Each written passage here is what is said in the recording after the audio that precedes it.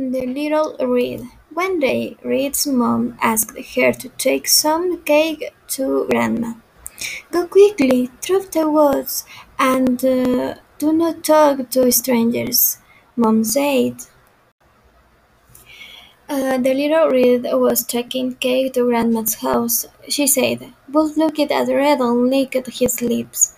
Wouldn't your grandma like some pretty flowers?" Wolf suggested. Red bent down to pick some flowers.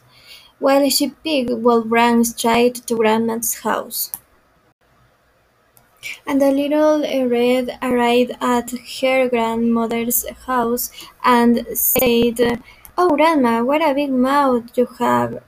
Red said, "I'll the better eat you with." Wolf breathed.